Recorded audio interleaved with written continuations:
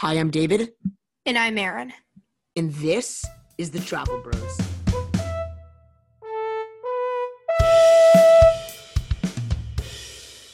So before we start off today's episode, we have an important announcement. Our sponsor for today is Podscribe. Podscribe makes it very easy to transcribe any of your podcast episodes. So if you want to have your podcast transcribed, Podscribe is for you. They've made it so easy for us, and we'll actually get an email within just 30 minutes of uploading our episode. Podscribe can also embed the transcript onto your website. If you have a podcast or you'd like to start one, we would highly encourage you to use Podscribe. Now, if you say you came on from the Travel Bros and sign on for a whole year, you'll receive your entire backlog transcribed. Aaron and I know the founder named Pete. Tell him you came from the Travel Bros, and it'll save you a lot of money. You can check out Podscribe's website by simply typing podscribe.ai into any search engine. So thank you so much, Podscribe, for helping us with our transcripts. Our episode today is going to be about England because, as you guys know, we are in season 3 where we are going to be talking about different countries in Europe for the most part. We're planning on something special, but we'll get there when we get there. So, Aaron, would you like to start off with our podcast episode with our fun fact about England? Absolutely. So the London Eye is one of the tallest Ferris wheels in the world. Although it is not as high as the High Roller in Vegas, we have talked about the High Roller, I think, in season 1. This is still an amazing experience. I would highly recommend this if you're in London, and I know it's incredible from firsthand experience when we went there 2 years ago. David, what do you think about the London Eye? Well, I've never been on the London Eye, but we have talked about the High Roller, which is taller, and I've been on the High Roller. It's absolutely amazing. But if it's anything like the High Roller, I would definitely do it. I've seen pictures. It looks gorgeous, and it's kind of common sense that it's a must-do when you're there. So if I went to London, I would definitely do the London Eye without even thinking. Did you like it, Aaron? How was it? Like, how did it compare to the High Roller? So comparing to the High Roller, it's honestly so different, but also very similar at the same time, in the sense that your scenery is different, yet the experience being inside of the capsule is generally kind of the same, where you have the TV display, and as you're going up, it shows you new things, it shows you a video. But overall, it's so much fun in both places. And when if you asked me which one I liked better, I honestly couldn't answer you. It just kind of depends what type of scenery you like more, because they're so similar, but the scenery is different. So if you like more of a scenery where you can see canals and old towers and stuff like that, then definitely London would be better for you. But if you would prefer something like casinos and big buildings and stuff like that, I think Vegas, the High Roller, would definitely be what you would enjoy more. Wow, I'm looking this up right now. The High Roller is actually way taller than the London Eye. I didn't realize that. The High Roller is 550 feet, which is extraordinarily high.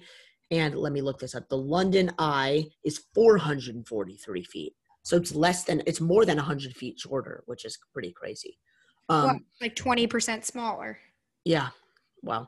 But Aaron, would you like to start us off with our real episode instead of the fun fact? Absolutely. So, like many places in Europe, London has fantastic canals. Some of the most popular attractions in or around the canals are boating and hiking. Even though these are super fun, there are still many other activities that you can do near the canals of London. Some of the amazing boating experiences you can find are on ferry boats. Now, on some of the large ferry boats, you can actually buy dinner and dine while sweeping through the city. There are some small cruises that actually leave from London. Generally, they aren't large commercial companies, but sometimes you can find Disney, Norwegian, or even Royal Caribbean cruises docked right in the large ports in the canals or on the open ocean. If you ever decide to swim in the canals of London, make sure to bring a heated blanket because you'll definitely shiver when leaving.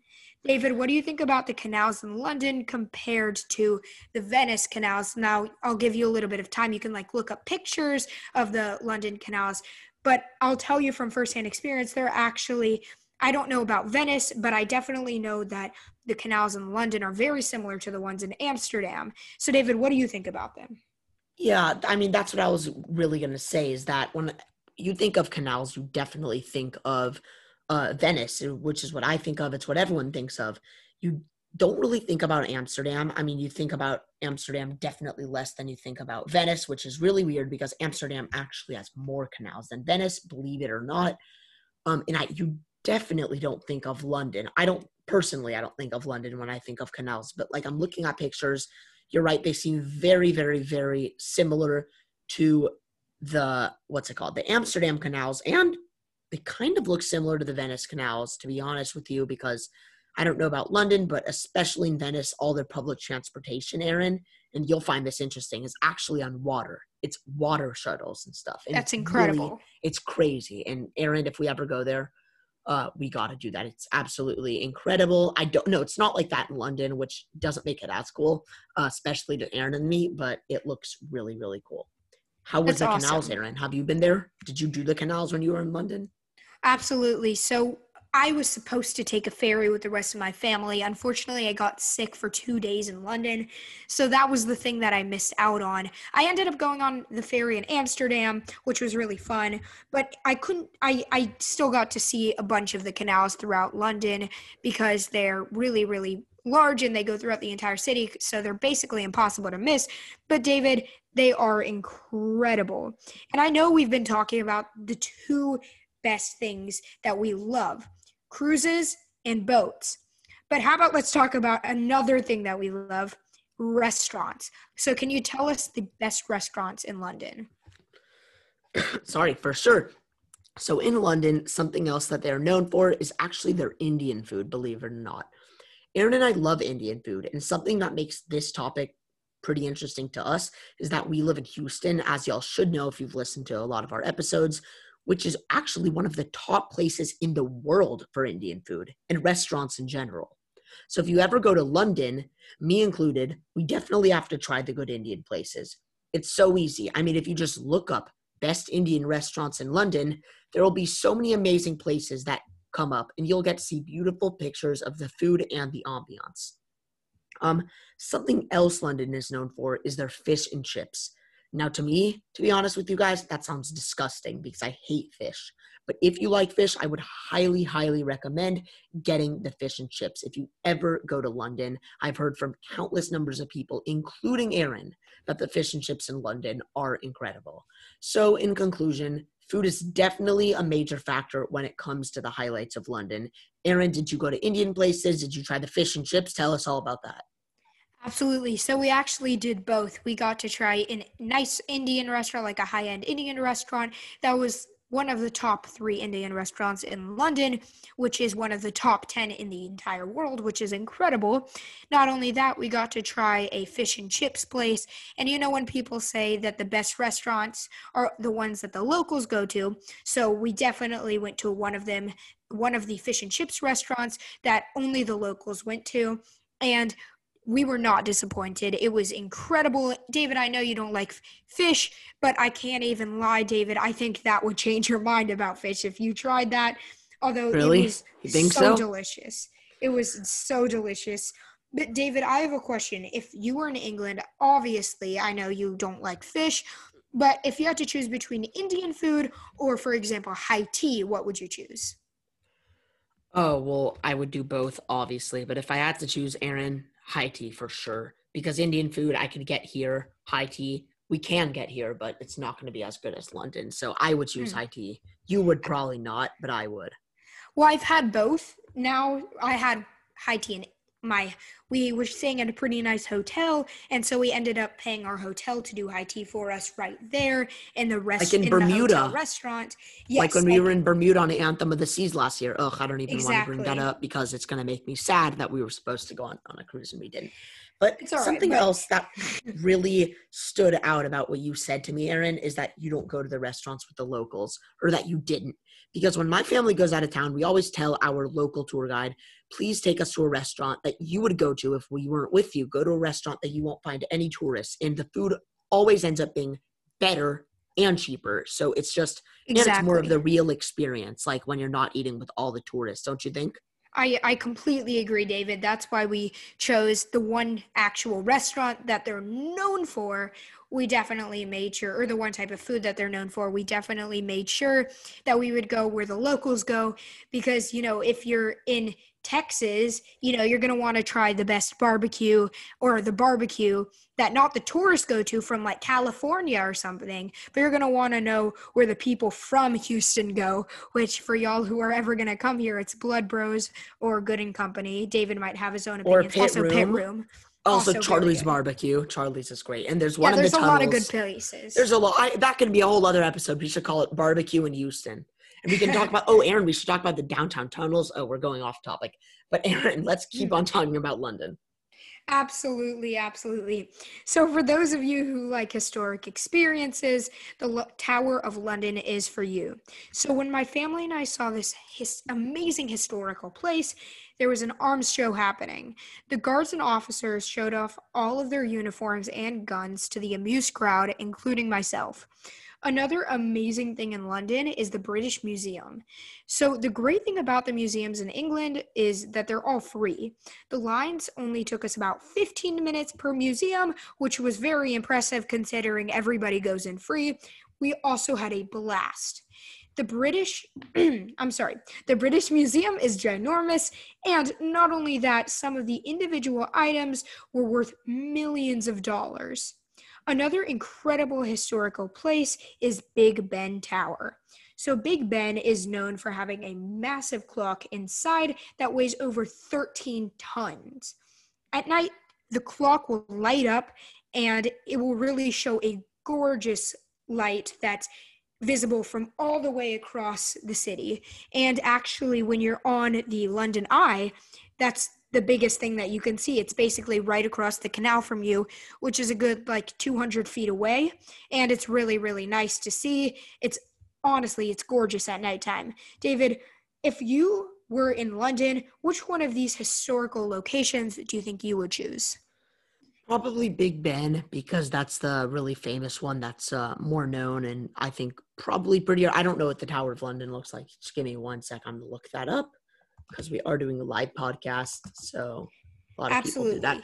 Oh, it's really pretty. I don't know. I would probably want to do Big Ben. Even though the Tower of London is what they're really known for. You're right. Looks amazing. They're all incredible. Yeah, they really are. So now we're going to talk about a beautiful national park in England called the Lake District. So the Lake District is also home to England's tallest mountain called Scafell Pike. However, in my opinion, the nicest thing about this gorgeous place, and tell me if I'm pronouncing this wrong, is called Lake Windermere. I don't know if you can swim here, but honestly, regardless whether I can or can't, it's truly a breathtaking place. If you've never heard of it, like I haven't before I made this outline, I would highly encourage you to look it up. It's called Lake Windermere. In England, there's also a beautiful outdoor open-air theater called Minack Theatre.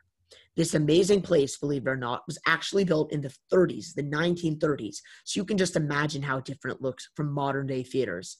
And if you're going to be there, it's near a place called Land's End, which is the westernmost point of a place called Cornwall in England. So you will not go wrong going to either of the two places I mentioned, although if I were you, I would go to both. And Aaron, I mean, it's just so pretty. And I guess I'm kind of going to make a joke, but for COVID right now, probably better to go to an open air theater anyway. So just more, I mean, if you traveled. So it's probably better if we actually have a couple listens in the UK. Shout out to Seb Talk Sports if you're listening, because that's probably you. So yes, David, honestly, both of the places that you named sound amazing, but I actually looked up the Lake District, which is gorgeous. That's actually incredible. And I didn't even know that existed before we did this outline as well, even though I've been to England. And it's honestly incredible, the fact that they're going to be such a beautiful landmark near such a big city, which is London. And generally, you won't see Houston, which is where we live. Even if you drive 2 hours outside of Houston, there aren't really any pretty lakes or anything. Maybe it's just because of the type of climate that we live in, or maybe it's because of the amount of pollution and stuff that goes around from the cities and the towns around. But yeah, that's really incredible. I had no idea about the Lake District. Yeah, although I do want to say I've seen a picture, and sorry I don't remember what it's called. It's a lake. It's not really near. It's probably 5 or 6 hours. So it's probably 4.5, 5 hour drive from Houston. And it's a gorgeous lake. I looked at it and I thought it wasn't even in the US. It's like an incredible thing. We'll have to talk about that another time. Uh-huh. So it's just amazing. So we've been talking about London this entire episode. We've been talking about the top things to do, but what we haven't talked about yet is when is the best time to go. So the best time to go to London, which is when my family and I went, is during Christmas. So the amazing decorations, music, and foods make the flight worth it. And maybe the flight isn't so long if you're in Europe, but if you're going from the United States, it's like a minimum of 6 hours if you're in New York. For me, it was 9 hours. Yeah, but for me, it was 9.5 hours. Amsterdam's even further. I'm going off topic, but still, yeah, it's definitely worth the flight during Christmas. So near the British Museum, there's a Christmas ice skating rink that can get very crowded midday. Nonetheless, it is still super fun. Another awesome thing that happens in London during Christmas time is the Peter Pan race. That is where professional swimmers will go to Hyde Park, which is England's main park, or London's main park, and they'll swim through the near freezing water. Not only is this water cold enough to give the average person hypothermia, but it can also kill the average human. That is why we leave this to the professionals, and it is also very entertaining. And so I don't know if y'all know what the climate is in London during Christmas time, but it is in the low 40s and high 50s. So it is definitely not somewhere that you want to swim in a lake or a canal, but I respect the people that do. David, what I don't respect the people that do. That can be super dangerous, actually. Although, I mean, they're trained, so I guess they're used to it at this point. But David, if you had to choose between seeing the Peter Pan race or if you had to choose between ice skating, what would you choose?